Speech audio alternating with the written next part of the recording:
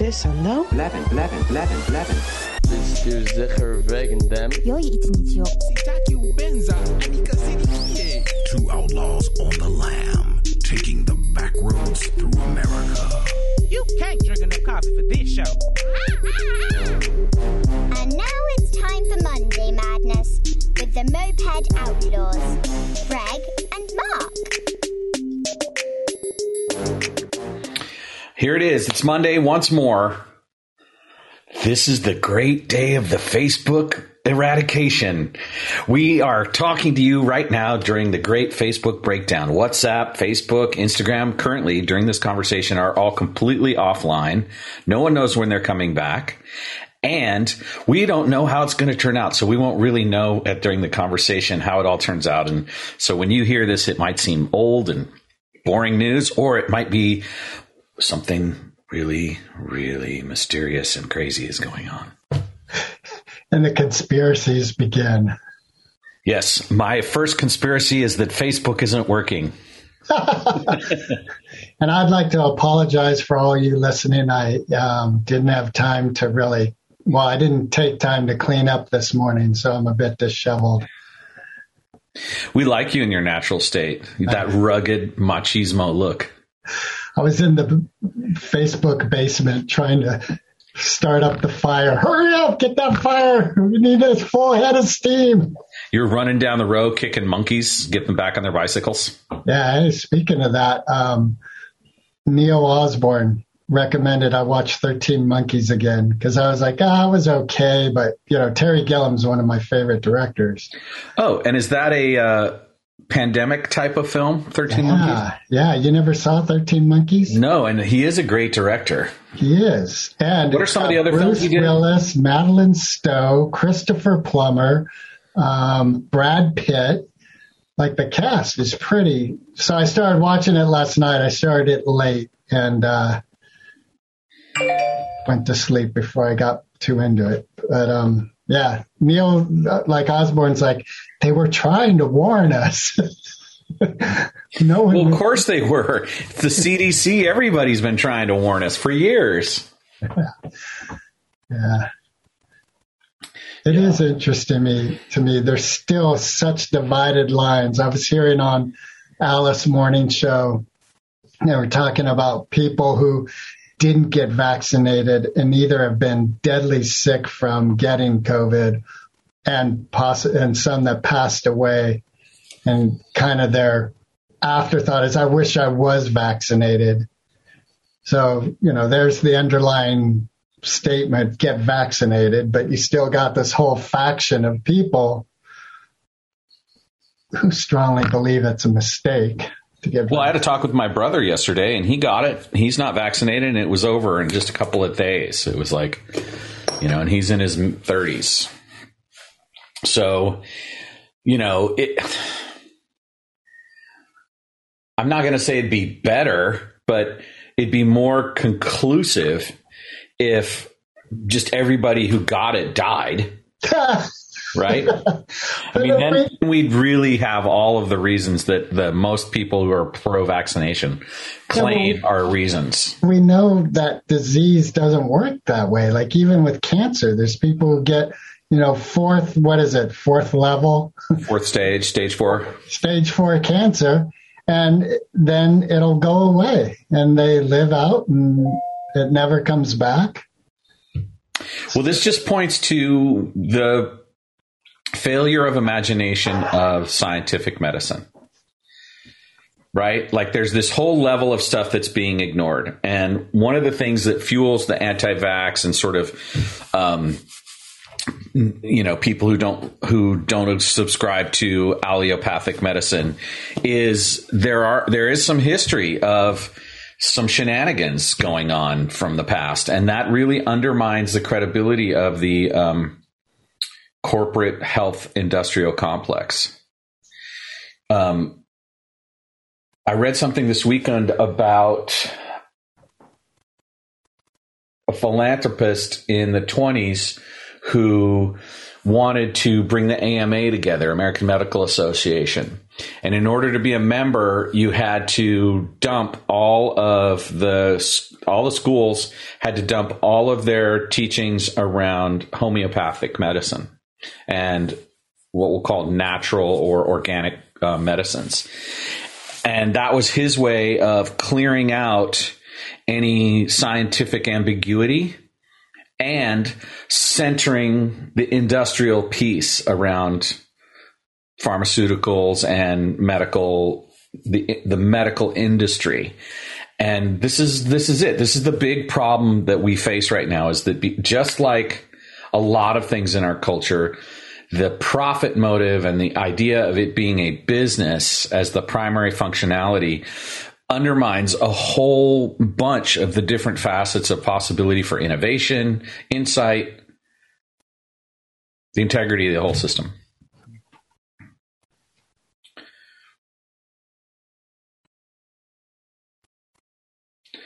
I ate too much ice cream this weekend and I was getting COVID because I started to actually have like some kind of nasal response. I was like, whoa, what's going on? And then I realized, I don't eat dairy anymore. And I had ice cream 2 days in a row. Like, that's it. That's all it is. Oh, thank God.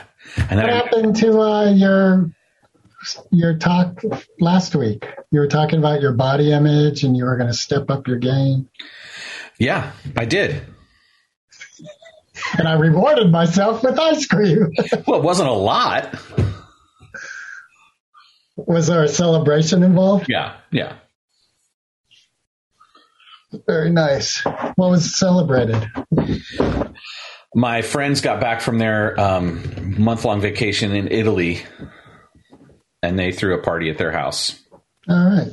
So, did they have gelato? No. But they have a wood-fired pizza oven that they invested in, and so we made these from scratch gluten-free pizza crusts with like arugula and cherry tomatoes from their garden, and it was great. And so it's fun when you make the dough yourself. You put it all together. You put the olive oil on. You put some arugula. You put a little mozzarella, some tomatoes, and then you take that big flat spatula thing, and scoop it up, and you put it in the pizza oven. And now it's on, buddy, because that stuff is like 700 degrees, and you got to move it around. It's really hard to turn a pizza with a big flat spatula inside a little tiny window, right? You have to move it like a quarter of an inch 100 times to get it to turn around. But man, like, there's no way I can even buy pizza from a pizza place anymore after eating this. And yeah, you're right. Pizza and ice cream.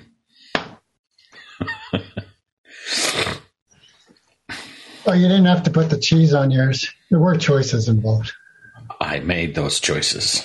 Yeah, you did. Yeah. Yes, you did. Yeah, man, it was like our weather. I was thinking about that yesterday because I like going on a Sunday morning walk, the Tennessee Valley trek to the beach and back. And it was so warm, 8 o'clock in the morning.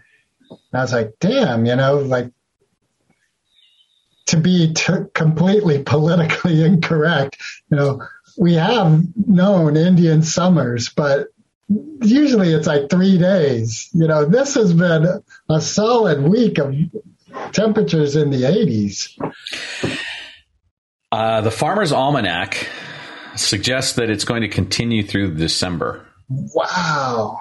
So much for a rainy season. Let me just double check that, right?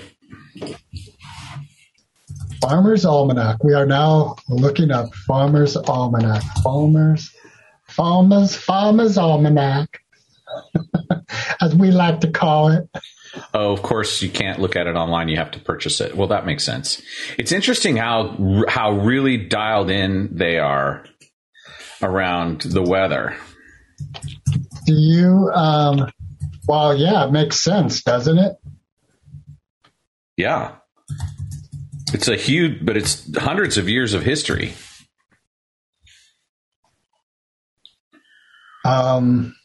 Yes, but it's all centered around farming. Winter will be cooler and drier than normal through October 2021. And here's the extended winter forecast. Wow. Grab your gloves, fetch your fleece. Winter's going to be season of flip-flop conditions with notable polar coaster swings in temperatures. So it's going to get super cold and then get warm. So average wintry temperatures and precipitation, it says, for the California and western states. And then it's showing the Montana to Illinois all the way down through Colorado and Nebraska. Numbs the word. It's going to be that really super cold trough that goes down the middle of the country. Wow.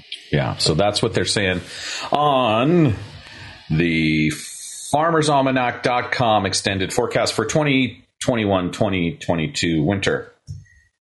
And so now we've covered Facebook and winter. We're good. You know what, though? Here's one thing I forgot about with Facebook. It's interesting because, yesterday on 60 Minutes, there was the whistleblower. That former employee came out and said that Facebook toned down their security things they had in place because the employees were told that people wouldn't stay on Facebook as long as if these were in place. And they, like, between the insurrection and the election, they're like in that window, Facebook took away the security things that would have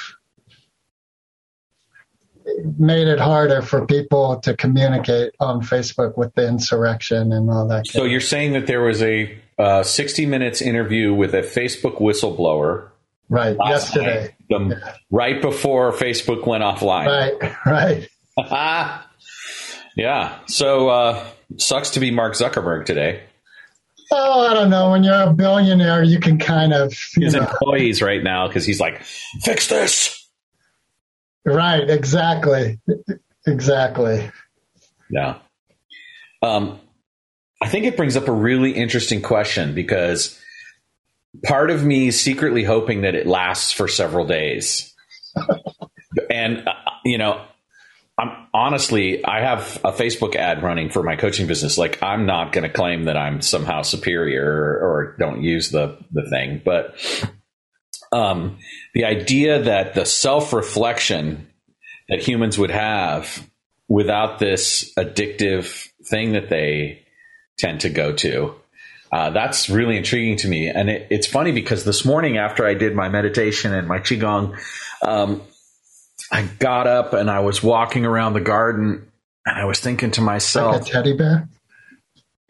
Well, I guess I am, Golden Bear is my nickname. Right.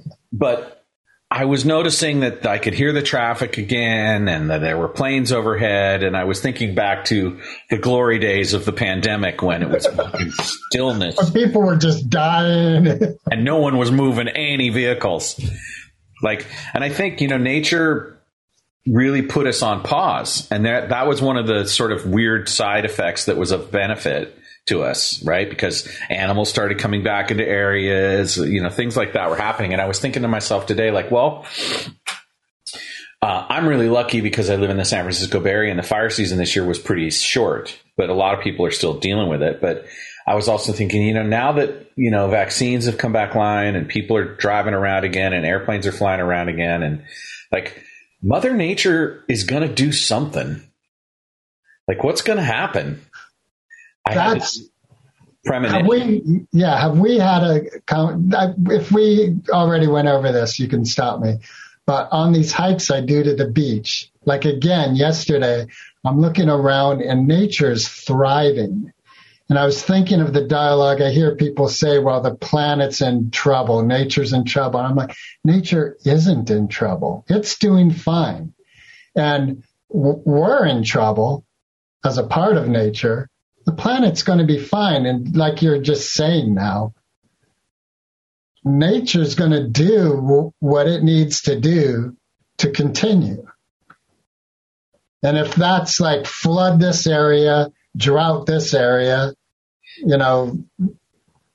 You know what I mean? Like, Yeah. nature's alive and well. The rebuttal, the caveat to that is the massive amount of extinction of species that's going on, and the massive amount of toxic pollution that's being generated by human activity. And, you know, to create the favorable conditions that we enjoyed up until the beginning of the Industrial Revolution, a mere 120 years ago, nature took billions of years to create those conditions through an amazing, miraculous process. Well, it's got to work faster. Well, that's the thing. That's the human perspective, right? Is the time's compressed, and it has to. We need to do it now, and blah blah blah. But the true, and you know, I haven't done my ACM reading this morning yet, but the true is that time is an illusion, and there's no velocity to any of it that needs to happen. And you know, it's just fascinating to me how we can see that, yeah, nature is resilient.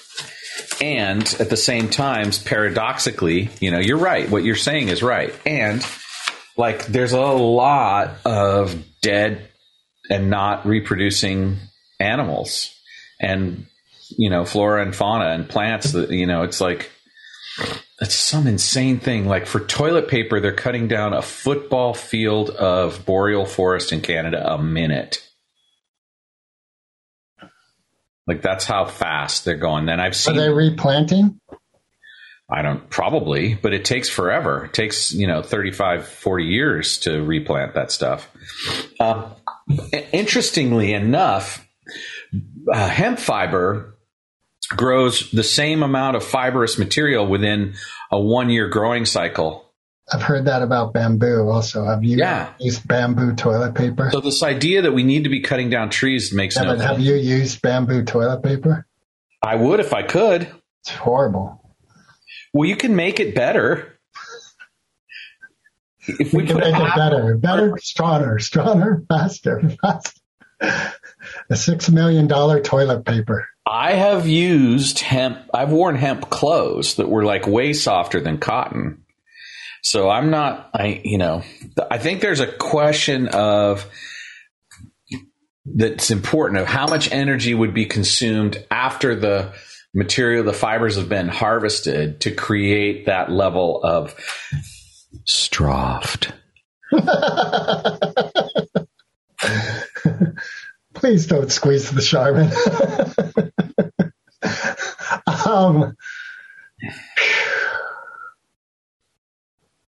Yeah, we're not going to be able to solve it. But I think that there's a lot to be said for alternative possibilities, and that more and more I want young, successful capitalists to come into power and innovate and wipe out all this old bullshit. You know, like I saw a picture of 1911 electric cars. They were electric cars. They looked like, you know, the old cars that were like buggies. They were like buggies before, you know, right. And they were electric. They had batteries. And it's like, come on, people. Well, it's pretty well known that Tesla had created a lot of means of Nikola Tesla. Yeah. Of using electricity in very powerful and renewable ways. And he just wasn't a business person, and Edison stomped on his head.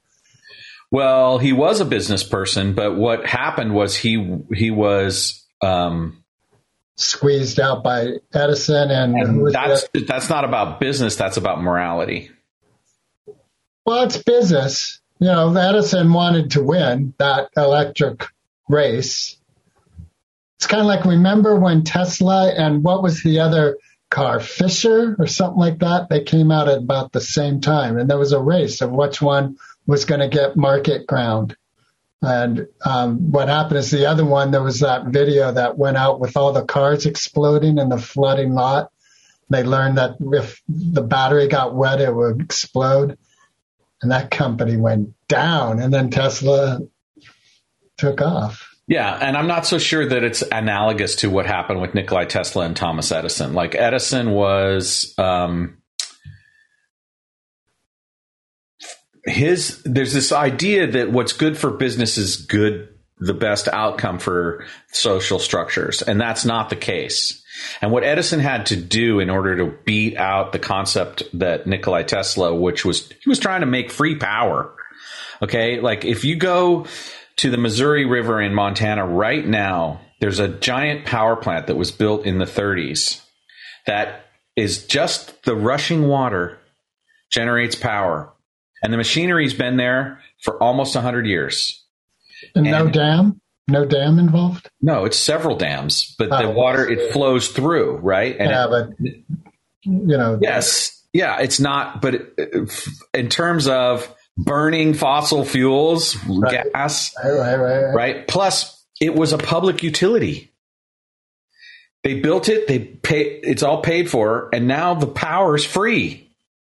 All they need to do is charge enough to keep maintenance going. Same with education in the UC system. Like taxpayers built the University of California, and the promise was that anyone who grew up in California could go to college for free. And somewhere along the lines, it became better business to charge in tuition for people, and it's just bullshit. It's short-sightedness, and this is the big issue. This idea of short-term profits over long-term social benefit. And you don't have to be a freaking communist to see the toxic capitalism, the way it works. And we can still have free enterprise and have good social structures and have all kinds of innovation and reduce pollution. And, that's why you should vote for me in 2036.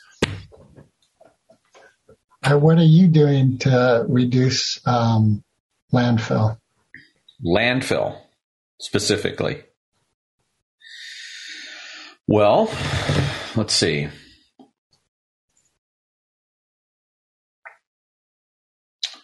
The packaging process is tricky. I haven't solved the packaging problem. I do pay attention to how that works. We do separate all of our recycling materials, but my understanding is that they just still go in landfill because there's nowhere to ship them to process them. We separate out organic matter. So like trash in our house doesn't have organic matter. That goes into the green can where people put their leaves or whatever. But like orange peels, banana peels, stalks of broccoli that we don't use, like that stuff all goes in the green can. So we're reducing the beneficial parts of landfill. Right? Instead of putting organic material in there that will help decay, grow bacteria to help break down the other stuff, it's only the really the plastics. No, the plastics go for the most part. If they are recyclable, they go in the recycle bin. We have a lot of jars with those jar lids that we use to keep stuff. With those jar lids. Those jars. Brand name is KNORR, Nor, or something like that. I don't know. Yeah. The mason jars. Yeah. Illuminati jars. The Illuminati jars. Illuminati confirmed. All right. We're down to one car in this household. We share a car. Truck? Yep. Really? Yep. Kathy got rid of her car? No, she still has it. We just don't use it. Is it on the lawn, propped up on cinder blocks? No, it's in the cement driveway. It's propped up on tires that look like they need some air. Nice. Yeah. Well, why are you keeping it? That's her. Hey, I thought I turned this off. Time to take your meds. What? R2D2 says time to take your meds. That's my ringer for my cell phone. Oh my God, there's a killer dystopian environment, like where all these really cute characters that have been created in entertainment, like Mickey Mouse and R2D2, like they're the ones who are like, okay, time to take your meds. Have you got your vaccination today? be sure to stand in line. Join, be like, Mind control. Yeah. We should do a punk rock kids album. Yeah. Oh, I wonder if one of those Brush your teeth. Floss after you eat. We don't need no education. We don't need no thought control.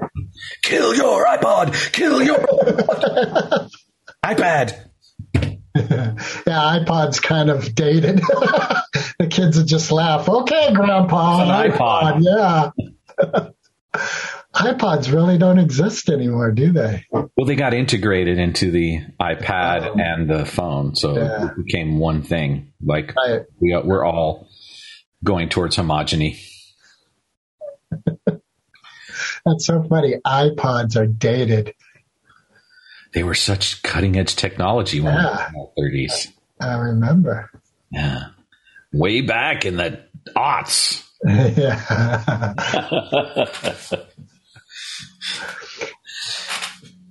I think it's really funny that we decided that we would call something Gen Z as if there was not going to be another generation after them. What do we do? Go back to Gen A now? Yeah, what happened when the apocalypse was supposed to come? Well, we listened to that Christian guy, who said, all right, ascension and A20, T minus. Yeah. All right, are you ready? Let's do it. We already talked about that. Everybody got to rise up. Everybody got to rise. Did you say you never saw Little Big Man? Oh, no, I saw it. It was a long time ago. Okay. Yeah, Dustin Hoffman. Yeah, one of my favorite scenes is when the Indian grandpa, he goes up on the mountaintop with Little Big Man to pass away, and he lays down.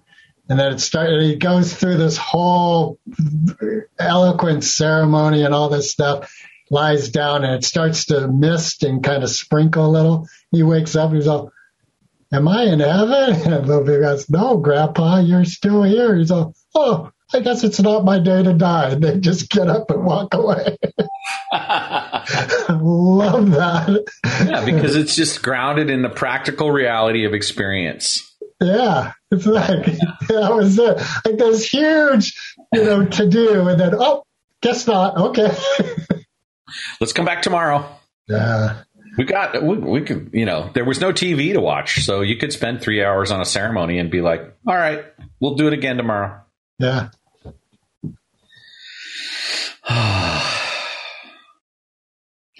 What a missed opportunity that was What? Well, when there was a moment that we idealized with the holiday of Thanksgiving, of where indigenous peoples were teaching European settlers how to survive. Yeah. And instead of us adopting the new ways and having a renaissance of that kind of lifestyle, we had the horrific colonization and genocide that was perpetrated on the native. And as we see now, with that wisdom that they had of harmonious living within nature is sorely lacking.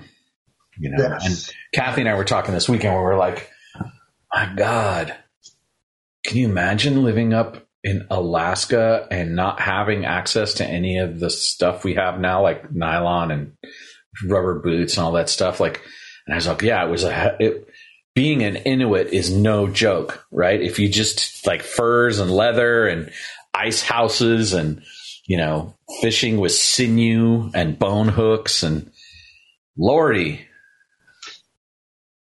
I heard there's an exponential amount of terms they have for snow and ice. For us, it's snow, ice, but for them, there's 36. Right, because it's the qualia of it. It's the quality of it, not just the name, the condition. Right. Yeah. I guess that'd be similar to how we have, humid, warm, hot, all these ways to describe a blustery day. Well, yeah. I mean, if you just think about the human capacity to name, right? We have the ability to do a lot with our own initiatives, but we're bound by this kind of like, well, we do that for you. No need to come up with a word for softer water, or like. I don't remember the particulars of my dream from this last night's sleep, but I do remember waking up going, what a trip. Like, that's such a different time of my life. It was like my mind was attempting to make sense of something. Like I was kind of fascinated by my mind processing something to make sense of it from a time long ago in my life. It wasn't relevant to anything today. I was like, well, that's... So let me see if I have this right.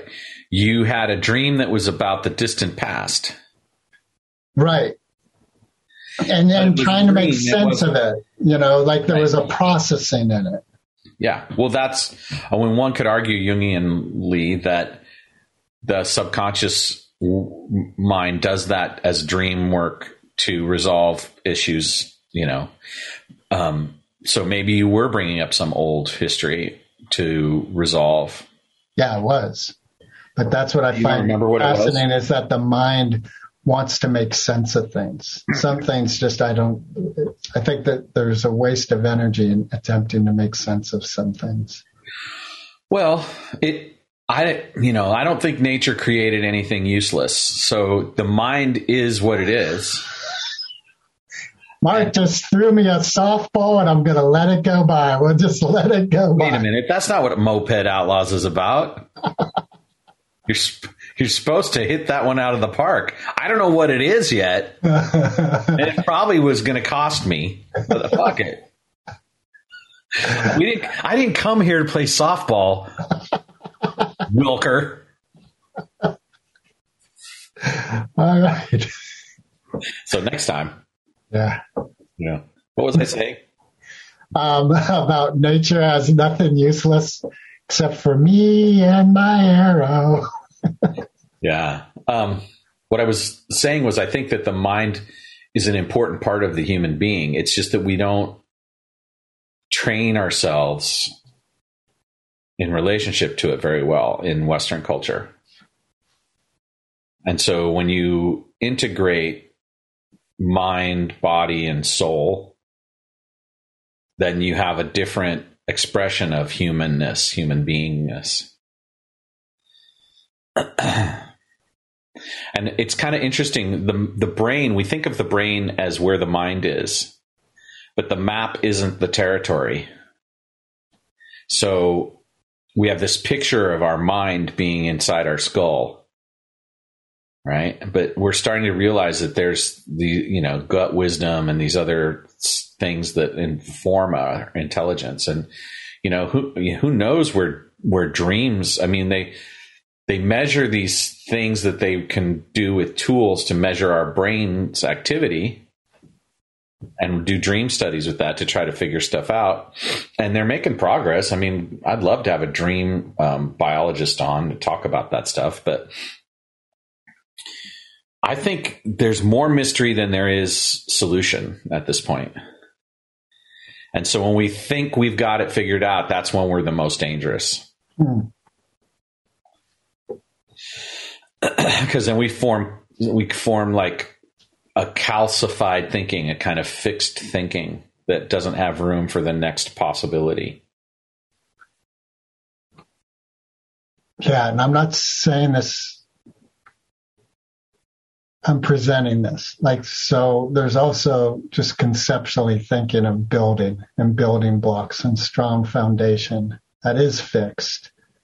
And that allows one to build with strength because the elements are fixed and in place and well grounded. Again, there's this razor's edge, the duality of being well grounded. And what does one mean by, what do you mean by that? That my word is good. So if I say, hey, Mark, I'll call you Wednesday, you can bet I'll probably call you Wednesday because I'm well grounded I can trust that. Right. Whereas if I'm flighty and airy, all right, I'll call you Wednesday, and you just know, yeah, probably, maybe not. Who knows? So how does that relate to the mind? So the concept of a calcified train of thought, there's an element of having concepts in place that are well grounded by which I live.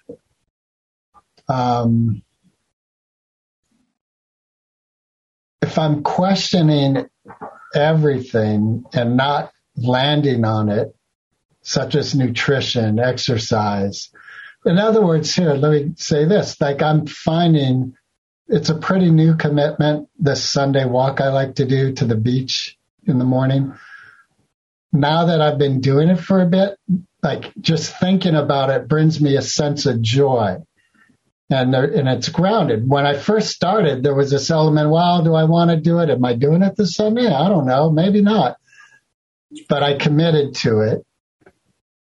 And that was a thought first. So it's the thought, so I grounded that thought for me. Here's where I think it's important is that my grounding my personal thoughts and choosing what beliefs I'm going to ground in, like my foundations, are not someone else's foundations. And when I start insisting, like, Mark, if you got to do a Sunday walk in the morning, it's great. It's been the best for me. Like now I'm projecting my solid, like that's a mistake. It's a very individual choice for us all to make. I hear you. I understand now better what you were trying to say. Yeah. Okay. I had a very interesting experience this past week with my mom. And I had, my two sisters have for decades spoken of the trouble they've had with our mom. And I just sort of panned that off as mother-daughter relationship stuff. But now I experienced it because she called a family meeting with her 4 children. And we all jumped in because she was in a state of emergency. And then what I experienced is what could be clinically defined as narcissism. It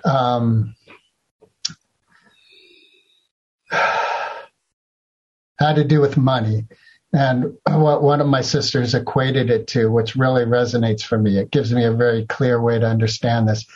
It's as though with alcoholism, someone says, I've hit rock bottom and I really want to change my life and I don't want to do this anymore.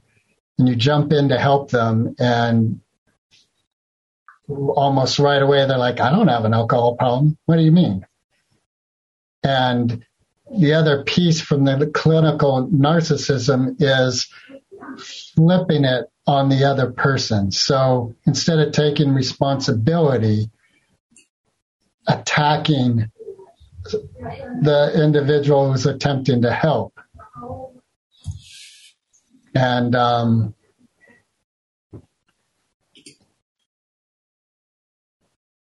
it's put me in a process of processing, like I'm going through a healing element with my relationship with my mom, because now I have this new thing like, wow, fuck, there's trust deeply broken that, like, oh, and I was thinking about this too as part of my process. Like a lot of people I know have issues with their mom. Like let's say their mom's an alcoholic and they learn to love their mother and just know there's this aspect to them. And they need to have boundaries or hold ground in this realm. So I have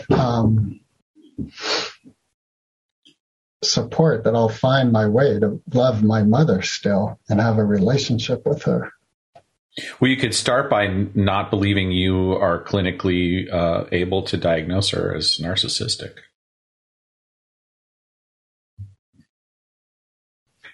It's helpful to recognize the psychological element to it.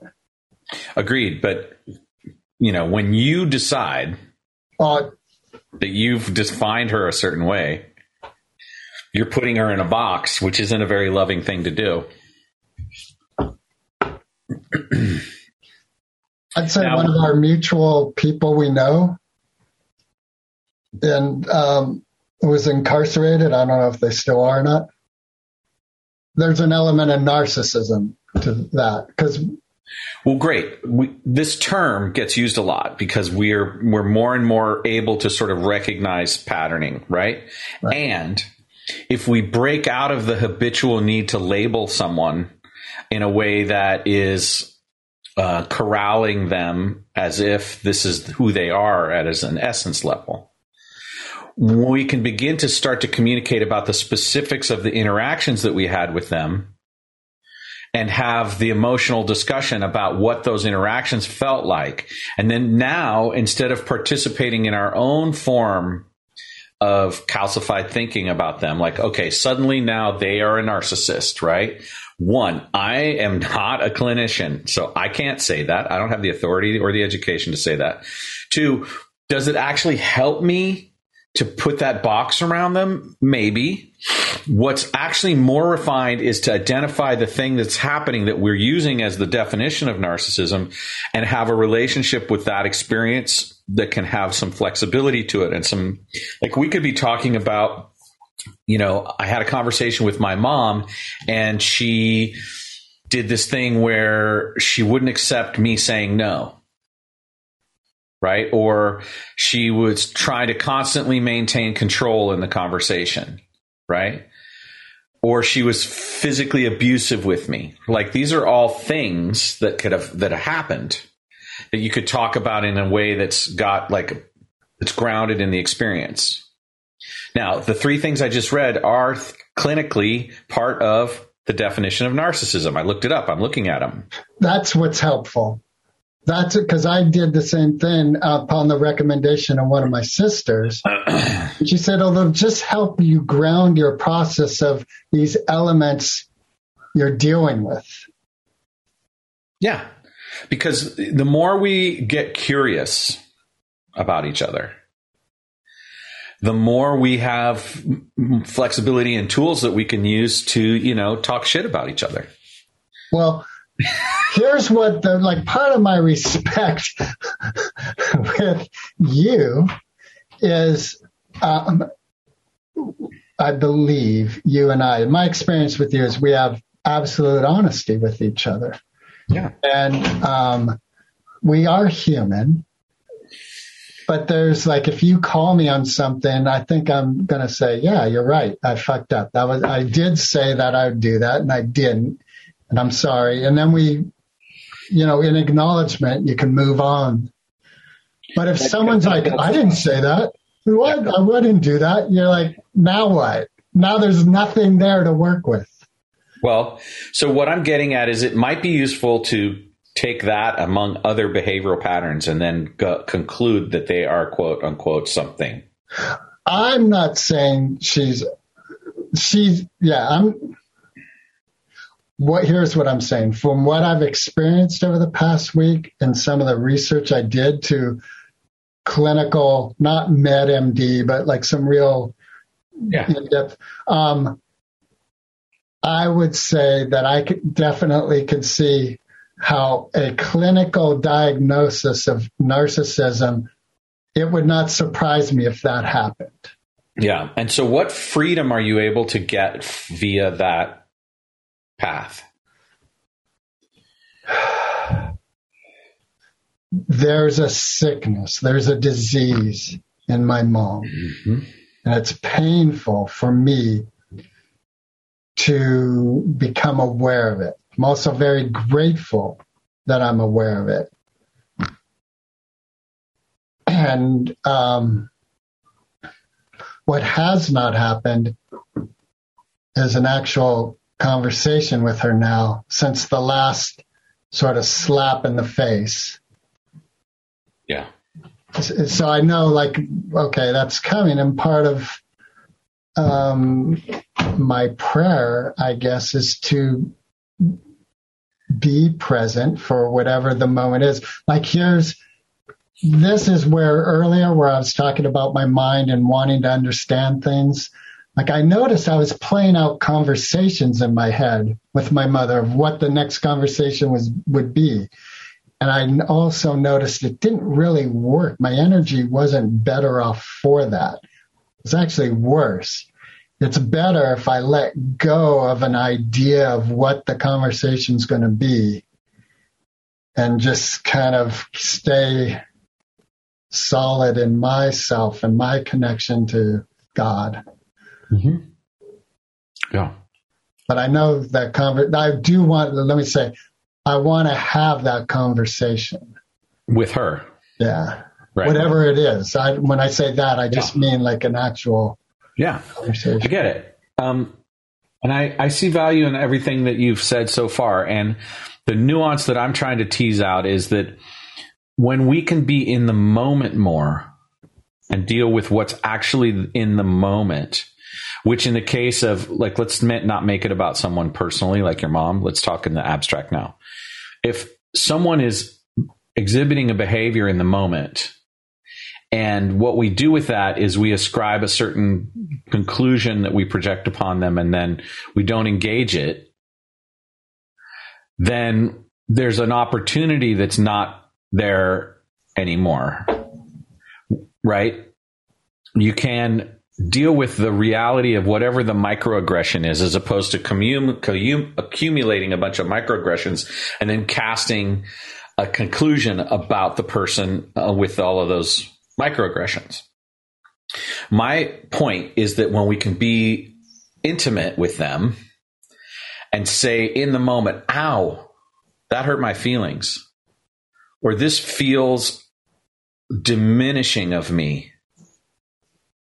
Now we're not relating to their beingness as a secondary thing that exists behind a wall of this thing we've defined them as. And we're actually having a relationship with them that, even if it is true that they have this label, we're actually working with the reality of how that expresses itself. Right. A part of what I'd recommend, like if you're dealing with someone who's an alcoholic, then you want to know that to be real. So whatever agreement conversation you have, you know that, like, if I'm an alcoholic and I come to you and go, Mark, I just need $6 to go get some food and this and that, you're like, okay, you're not going to get alcohol? No, I'm not going to get alcohol. Well, it would be wise for you to know I am going to go get alcohol. Like, whatever I'm saying to you, all I want is to get alcohol, and I'll say and do whatever I need to get the money to go get alcohol. So there is no reality in our communication in this realm. So you're saying your mom's a narcissist and an alcoholic? No, I'm using alcoholism as an example of, because the narcissism seems to be sort of ethereal, where alcoholism everyone kind of gets.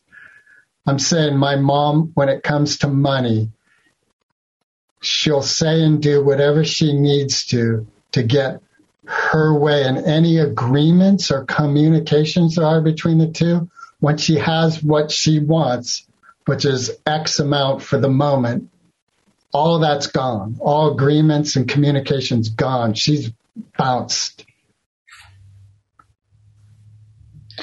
Yeah, I hear that. And that's what I experienced this last week. Is I know a history of financial duress and things not working out. And what I experienced this last week is I'm in an emergency state. I'm going to lose my home. I want to change my ways. So then her children, me, I'm one of them. Okay, we want to help you. She got what she needed and she left. She was not interested in actually changing her ways. Yeah, so that's a much more complicated dynamic, I think, than what we sort of started down this road with.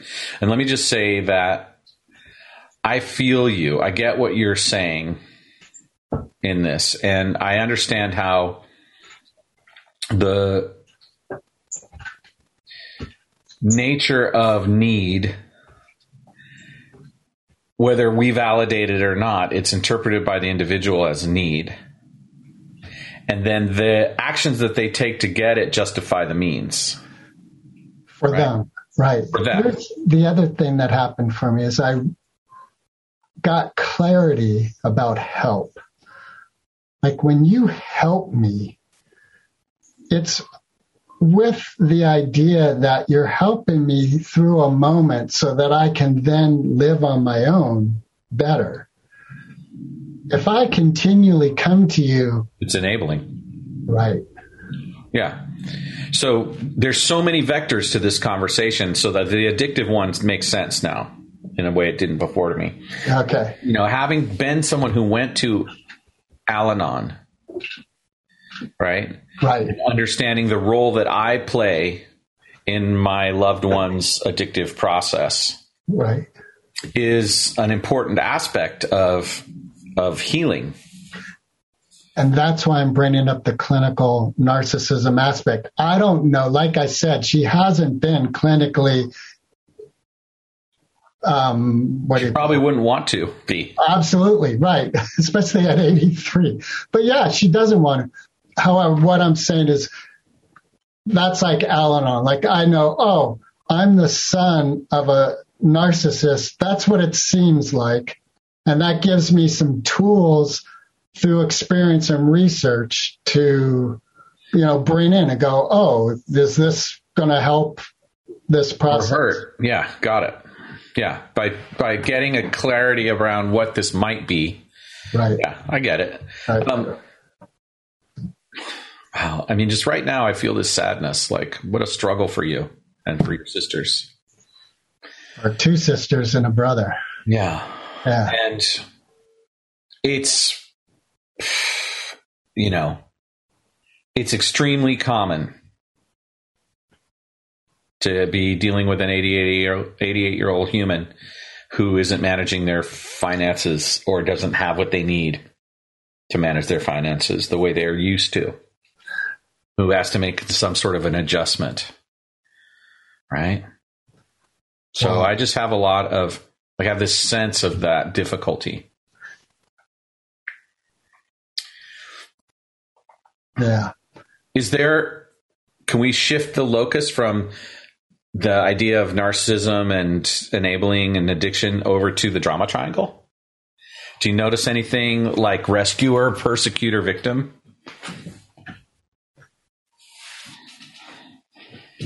Well, so this is interesting because it actually comes back to what I researched in narcissism. Like if someone is clinically defined as a narcissist by a psychologist, then the process of healing, it's looking at what are they protecting?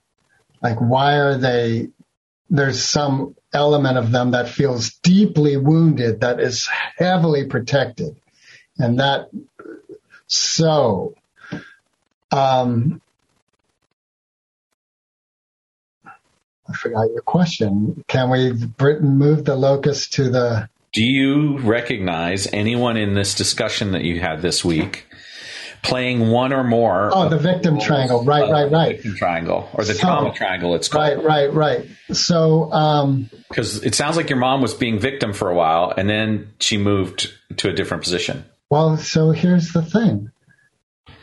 She also sent out an email to her friends and family asking if there was any interest in investing in her condo she owns.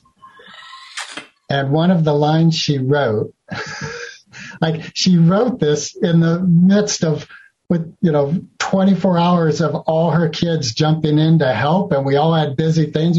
We said, okay, we'll stop. We'll be in this Zoom call. She sends out an email. One of the lines was, sadly, my children have made it very clear that they want nothing to do with Nicaragua at all, in all caps, exclamation point. Right. Victim. Yeah. Yeah. I even called her up. I was like, what is going on? Like, here we are helping you. That's your response, What role were you playing when you did that? I was mad. Okay. I knew it too. So what role was that in the triangle? A persecutor. Thank you. You're welcome. I will say my youngest sister. You feel victimized yet? Are you? No. My youngest sister really clearly demonstrated a very well holding one's boundaries. Mm-hmm. And she sent out an email saying, I am no longer involved with this. I won't be doing it anymore in the future. End of conversation. Right. And I actually wrote, because I had been asked by my sisters, like by her actually, because I wasn't doing anything via email as communications going. She said, where's your voice? I want your voice to be a part of this. So after she wrote that, then I wrote something and I asked her a question and she said, once again, what I'm making clear is I'm no longer a part of this communication. And then I talked with her afterwards and we had a great conversation and she said, I just need to be clear with my boundaries with our mother. Otherwise, I get sucked into something that isn't healthy. So. Wow. Yeah.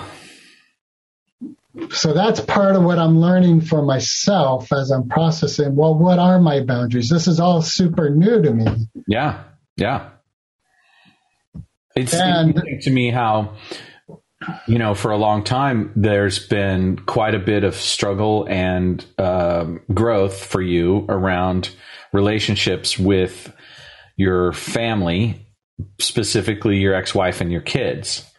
And now there's a relative amount of clarity and peace in that realm. And now God, the universe, Her Majesty is adding in another layer of karmic trial for you.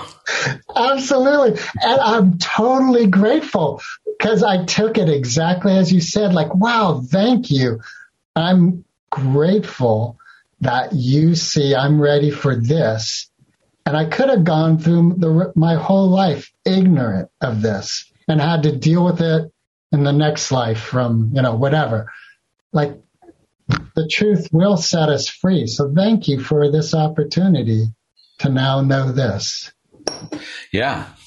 I mean, I really want to dive in a little bit more of the details, but I'm not sure that's what our audience needs.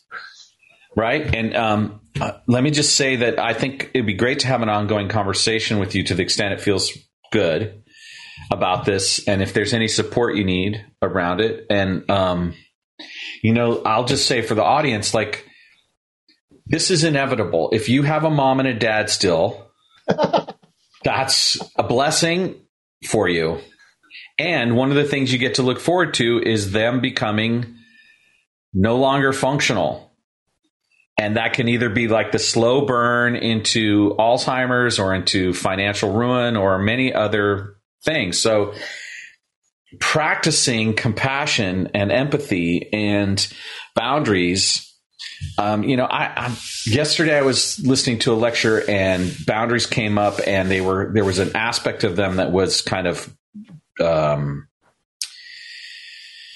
deconstructed. And when we put up boundaries, there's an option beyond that, but it's contingent upon us having the bandwidth and having the dynamism to enter into. What's dynamism mean? Dynamic, i.e. capacity for high sensation, low sensation. So, for instance, boundaries serve to have us put up limits around what access we have to people. But it's also true that we are capable of way more than necessarily what we use our boundaries for. And that boundaries aren't actually always the healthiest thing. They are a stopgap, a temporary measure. They are a buying into the fear of loss of control. The truth is, if you want to, if you are willing, and you manage yourself well, you can be more dynamic than that. And so you don't need the boundary limitation. You use, like I was saying before, you use true, honest communication and intimacy in the moment to navigate whatever the boundary is trying to do for you instead. And so, obviously saying no is we would call it a boundary, but it's actually usually a no is an answer to a specific question. Like, will you give me $5,000 so I don't lose my condo? No. Right? I don't need to set up a boundary around talking to my mom about her condo to get to the point of the ask and the request and then the answer. And then I don't also have to manage my communication with her. If I said no, that means I could still love her. I can still go for Thanksgiving. I can still take her phone calls or, argue with her for another hour about why I said no. Right? Right. And that's, that brings up how I could see boundaries as a temporary choice for growth. So there's an element of like, I'm not able to be with you in the moment right now. I have more growth to do. So I'm not going to hang out with you. Yeah. And so there's layers to what I would call the utility of boundary setting. And it's all about how dynamic and how much how much depth you have as a person, how much you need to rely on boundaries, right? And if you are dealing with a lot of accumulated trauma around certain things, you don't have the bandwidth and depth in order to navigate the moment with enough functional interaction to resolve it through emotional intelligence and all of those things. So that's when boundaries become critically important, because otherwise it's the only tool in the toolbox to keep you from going under, right? From you getting into depression or, having a relapse of some sort. That's important. And I'm not denigrating boundaries, but if we can develop our communication skills and our emotional intelligence and our depth and our nervous system enough to handle high sensation conversations, you can't handle the truth. You can't. What's hella funny too is I was listening to, I think it's the episode that went live this morning of Moped Outlaws. And I was talking about my ex. And at the time of our recording, we weren't getting along. We weren't talking. And now, as you mentioned earlier, we're getting along really well right now. Are you worried? And so I was part of what I think about is, like, I say something empathetically as though it's carved in stone, and then a week later it's like changed. And that drives me crazy. Like, I have Shempa around that. When someone says to me, like, yeah, I quit drinking, and then, a year later, oh, now I just have a glass of red wine at night. I'm like, well, what the fuck? It makes them less trustworthy. And as a child of a narcissist, having trust is really important to you. Yeah, that's interesting. That's the ramifications of all this that I'm dealing with. And as you said earlier, like I came to you with coaching about my finances and my ability to be responsible with money, desiring to be so. And just as if my parents were alcoholics, there'd be a red flag in my life, like, oh, there's that potential in my life. Wow. You got to learn our shit somewhere. It's typically our parents. Yeah, which is so painful because I'm going to be that shit for my kids who I love dearly. But that's not true. That's the difference. Is we don't actually have to settle for that excuse. In fact, maturity means breaking out of the old "I blame my parents" motif. Absolutely. Right, and you've got some great demonstrations of consistency in your practices. That it's not a big stretch for you to change this one too. And I do believe it's in process. Yeah, I agree. One day we'll have that house on the hill. Yeah, well, yeah, absolutely. Yeah, I agree. Yeah. If we want it bad enough and we take action. The key thing is not just to visualize and embody, but to take action, to be so embodied in the possibility that you actually move every breath towards in that moment, every decision is in alignment with and integrity with that being the outcome. And, we're human, so it's ebb and flow, man.